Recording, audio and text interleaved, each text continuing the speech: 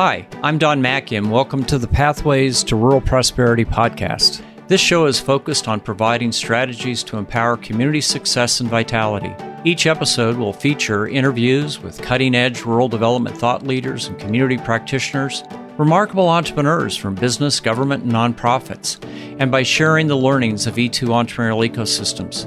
Connect with me, learn more about E2, and subscribe to this show at energizingentrepreneurs.org. Welcome to Pathways to Rural Prosperity. I'm Shelley Pash, and I'm the business specialist and ecosystem builder for Kansas Main Street, and have been in the field of ecosystem building for about 14 years. And today, once again, I get to chat with my friend, Mr. Don Mackey, who is with E2 Entrepreneurial Ecosystems, hosted by Network Kansas. And gosh, Don, you've worked in the field of community economic development throughout North America for more than 40 years. That's as long as Main Street's been around. How great is that? It is. And one of the first Main Street communities that I was aware of is when my home now, Lincoln, Nebraska, was one of the early Main Street communities when we redeveloped the Haymarket district, the old warehouse district in Lincoln.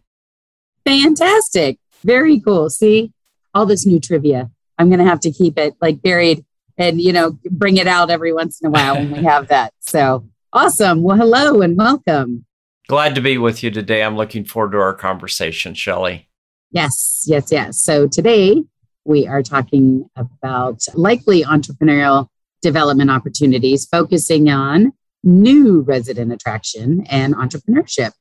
So I will kick it off a little bit with new resident attraction is one of E2's likely entrepreneurial development opportunities that you've mentioned before. So why is E2's likely entrepreneurial development opportunity background or what is it? So can you kind of tell me a little bit about what that is with the upcoming strategy guide series? You bet, Shelley. So of course, we have done analysis throughout North America of a wide range of communities. And as part of that, we've begun to curate a list of what we're calling those likely entrepreneurial development opportunities. And it's based on the themes that we're picking up from genuine opportunities that are rooted in various communities. And there's some really obvious ones when you think about entrepreneurship.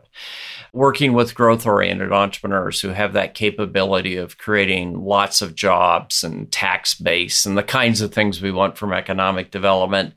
There's also, some real obvious things that are rooted in traditional economic development, like how do we help our local businesses to become much more competitive in capturing spending, even though they're facing intense competition from e-commerce and box stores and, franchises. But one of the 10 is new resident attraction. And for folks who are thinking about entrepreneurship, they go, well, why would that be an opportunity? So it is. And as part of this project, we are developing strategy guides that'll be available. This one will be released as part of this podcast for each of the 10 areas that we have identified to help communities say, maybe this is a priority. Let's organize around it and let's see what we can do. Absolutely. So you also mentioned resident attraction. So we know regions can grow economies through entrepreneurship that encourage placemaking. We've got people attraction and greater economic wealth. So how is this entrepreneurial development opportunity for communities? So on resident attraction. Yeah. So, within our prosperity framework, we talk about the 3 essentials for rural community prosperity. Obviously, entrepreneurship as a way to create a more competitive, diverse, resilient economy. You got to have an economy if you're going to have a community. The second, of course, is quality of life placemaking. When we embrace the idea of people-centered economic development, which entrepreneurship is, the quality of the community counts, for not only the entrepreneurs, but their families, their employees, and their families. Are there the kinds of amenities and culture where people want to live? Our friends at the Nebraska Community Foundation call this magnetic communities. And the third is really rooted in the reality that for a long time, really following World War I, when rural America kind of peaked, we have been losing people.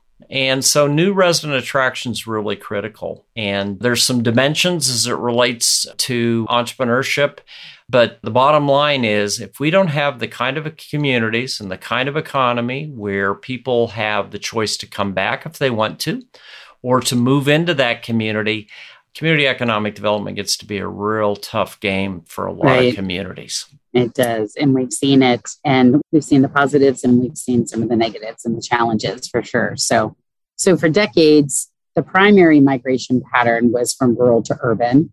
And as we've noted numerous times in our discussions that we've talked about, and from your pandemic recession future trends paper with Ben Winchester's work, right, illustrates the rural remigration and 30-year-olds to rural creating new opportunities. Are Americans and non-Native Americans moving to those rural communities? Yeah, I think it's so important because economic development, community development gets easier if we're kind of going with the current as opposed to fighting the trends or the headwinds.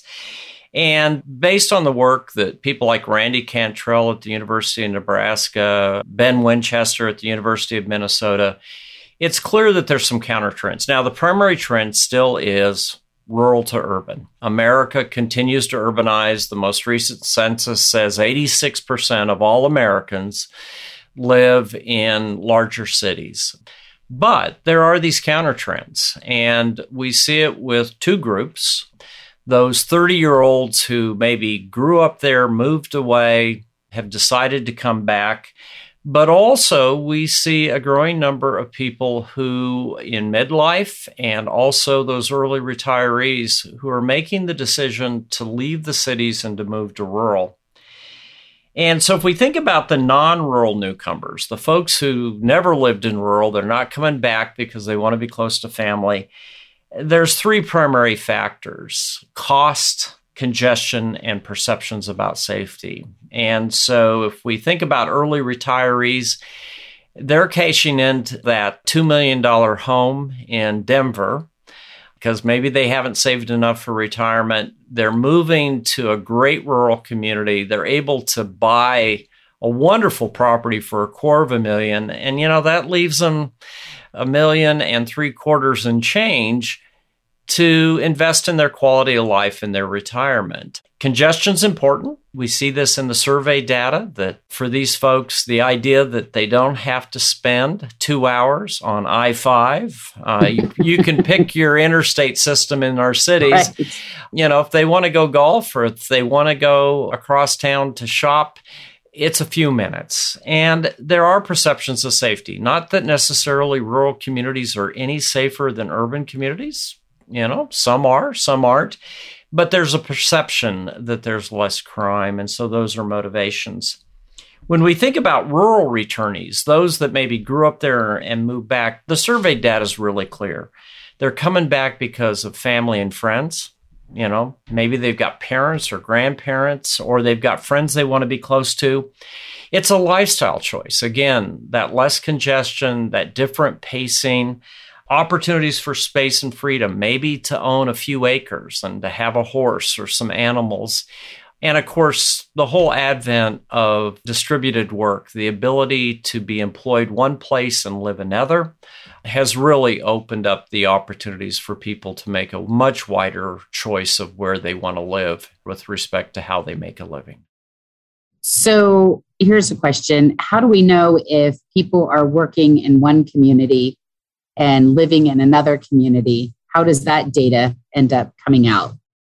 So it's emergent. There's some good national data. And of course, with the pandemic, it wasn't unusual if you were on Zoom and somebody said, yeah, I'm living in Florida right now, or I'm living in Lake Tahoe or whatever, because people went all over to find a place to live. And because of the pandemic, we're connecting by technology to their work.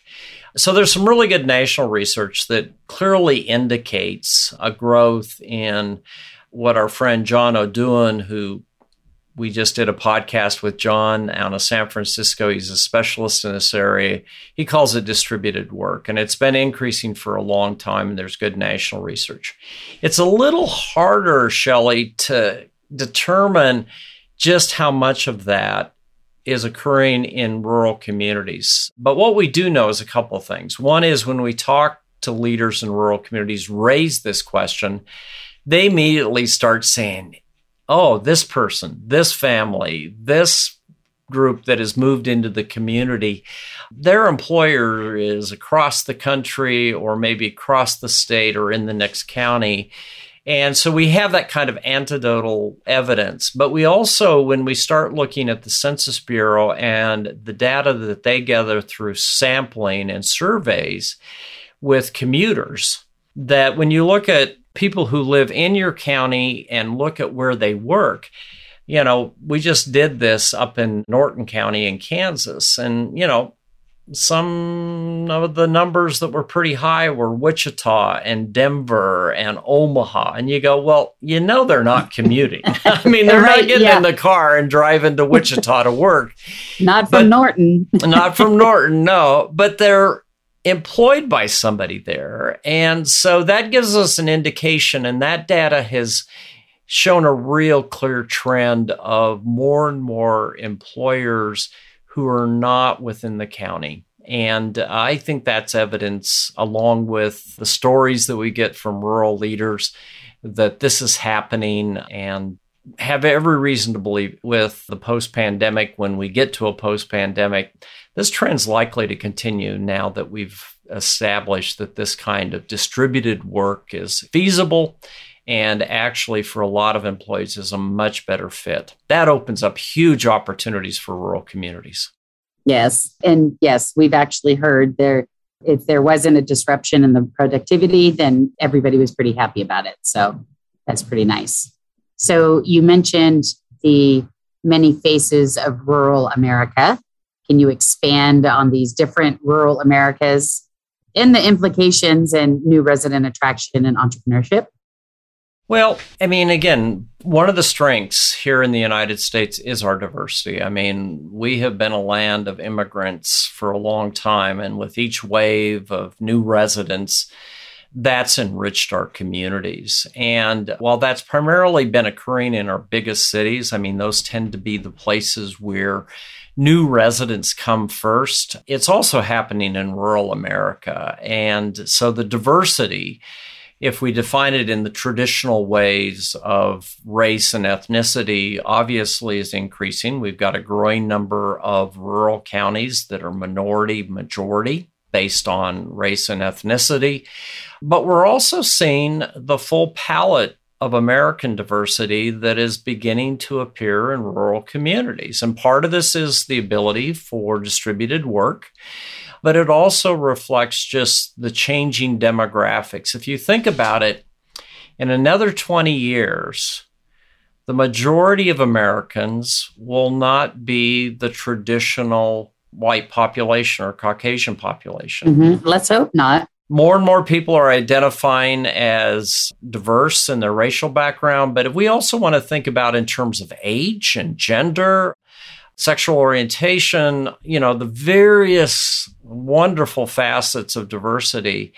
And I think rural communities have a choice. They can embrace this as an opportunity and create the kind of welcoming communities where that diversity can grow or not. And we saw this with our case study in Ord, where, when we looked at the 100 new entrepreneurial ventures or acquisitions that occurred in the community, 70% of those were from what we call non-traditional residents. And, they're new to the community, they're young to the community, they're women.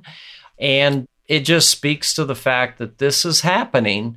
But as a community, you have to be prepared to embrace it, because folks are not going to move to communities where they're tolerated, and particularly if they're not welcome. Right. And we have to certainly be welcoming and communicate and listen and be empathetic and listen and network and connect and listen. That's the biggest thing is that, you're right, be welcoming. So I know you've got some stories for sure of some urban residents moving rural. I know you've mentioned before about Klamath Falls in Oregon, so I'm sure you've got other stories. Would you care to share some with our listeners? Yeah, let me share 3. We've got a new initiative here in Nebraska called E3, Energizing Entrepreneurial Ecosystems, with our friends with the Nebraska Community Foundation. The Kauffman Foundation, Network Kansas is part of this. And Keith County, where I went to high school in Ogallala many, many moons ago. Proud graduate of the Ogallala High School.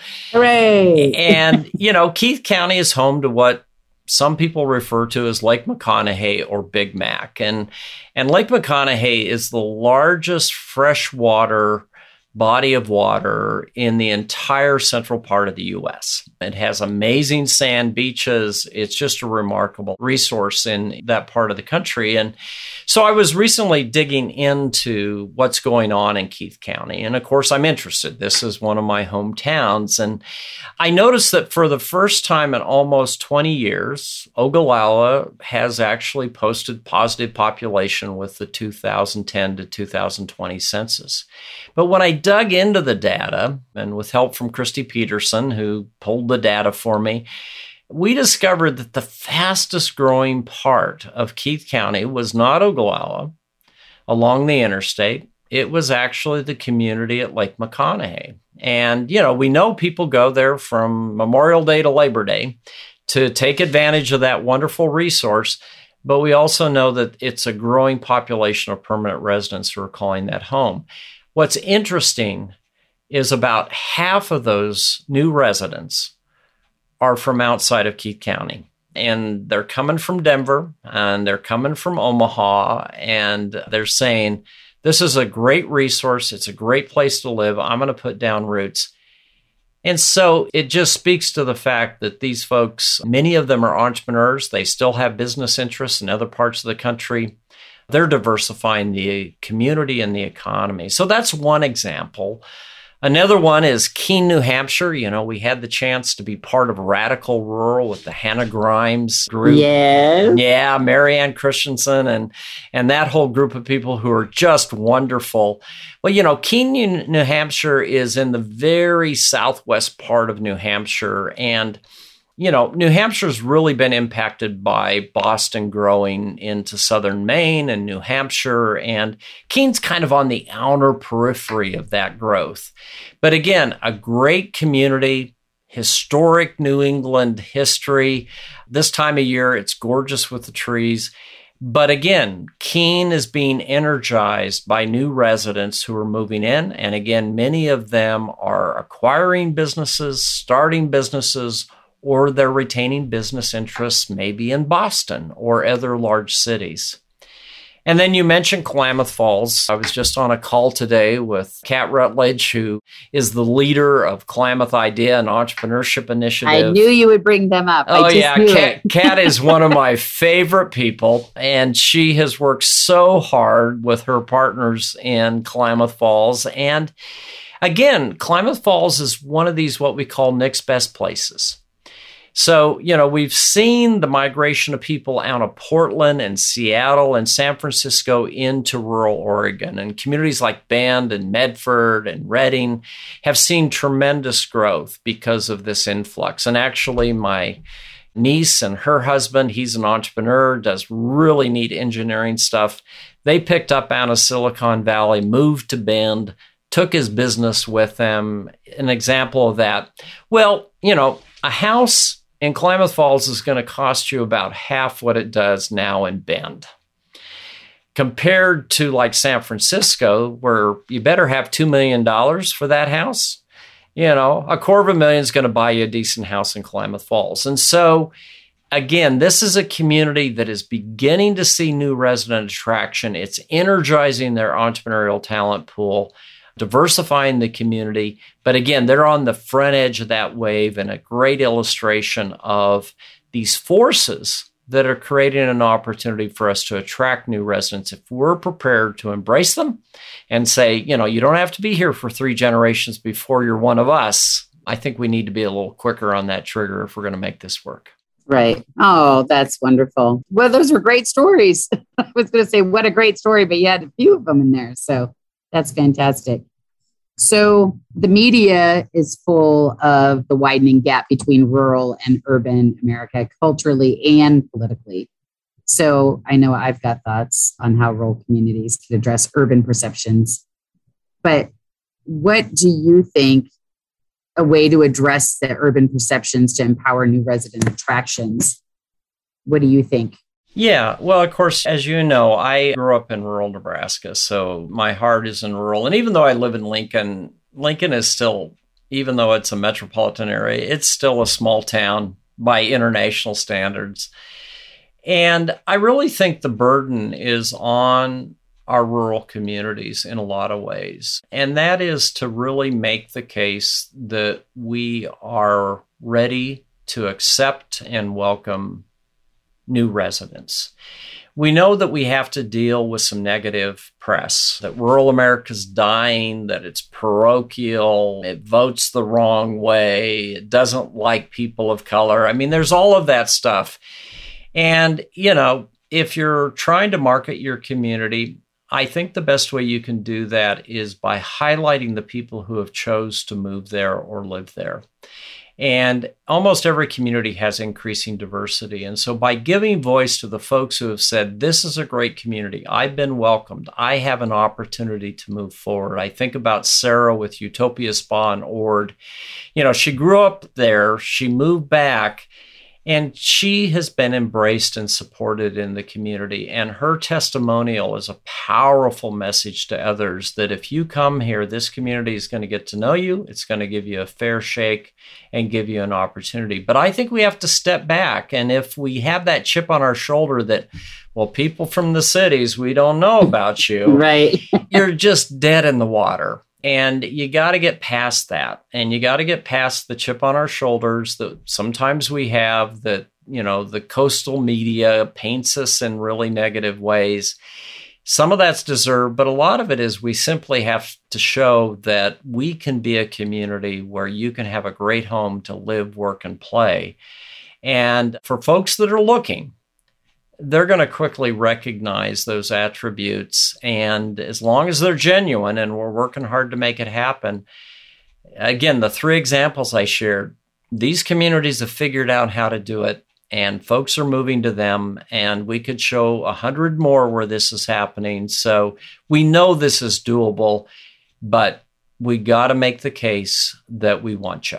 Right. I agree. And just like we said, the be welcoming, as we said just a few minutes ago, and listening and communicating. And, our networks and our communities become effective when we engage with each other and we listen and we respond and we collaborate together and solving those problems. And it's just amazing to me, the stories that are so apropos with what you're going and diving right into. And those are just fantastic examples. Well, and I know you'll get this, Shelley. I think part of it, too, is to think about how people who aren't familiar with your community but are looking to move rural, they kind of identify a part of the country that they want to move to, and then they get up on websites and they start looking.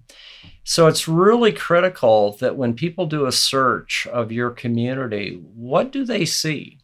Do you have good social media? Do you have a good website? And is it not just pictures of places, but it's testimonials about people in the community illustrating the quality, the culture of the community? I was thinking about that when you were talking about the woman from Ord, in her place. And I'm like, see, we talk to businesses about businesses being able to get testimonials, but you should have testimonials for your community as well. Absolutely. And if you'll do that, then you got a chance that they'll come visit. And if they have a favorable impression and then they look at the cost of real estate, yeah, sure. Now you've got a shot. And so I think the guide will talk about these strategy elements that'll help folks begin to get a little more intentional about how you position yourself to be a successful community and welcoming new residents. Right. So, Don, thank you so much for the discussion today. Make sure, because I know you've had a few things in there that you wanted to share with us and the listeners on how they can learn more about the topics today. Yeah, well, Anne, of course, who will be putting this out to our listeners and those who follow our work. There'll be a number of things that we're going to share. Some specific ones to this topic is we'll share once again our paper on likely entrepreneurial development opportunities, so you can learn about all 10 of those. We'll share our strategy paper on new resident attractions so that you can actually look at least our thinking on how you can do this based on communities that are in fact doing this. And thirdly, we're going to share our paper, which we shared before. You and I talked about this. America is filling up opportunities for rural communities. That'll give you an idea of these powerful forces of cost, congestion, and safety and motivating people to relocate. And of course, Shelley, the one-stop place is to go to our website, energizingentrepreneurs.org. That's where you can access all of our resources. You can join our National Practitioners Network and access our resources for growing an entrepreneurial economy. Sign up for our free newsletter. And of course, you can figure out which of your preferred landing places are to get the podcasts. Sure. So many platforms we're out there on. Absolutely. So, Don, it has been great to have you on Pathways to Rural Prosperity podcast. It was always a pleasure. Thank you so much. Well, Shelley, I always enjoy our conversations. Thank you for the work you do, and this was great. Thanks for listening to this episode of the Pathways to Rural Prosperity podcast. Head on over to energizingentrepreneurs.org where you can subscribe to this podcast and tap into more than 25 years of field experience from E2 Entrepreneurial Ecosystems. I'm Don Mackey, and I'll see you next time on Pathways to Rural Prosperity podcast.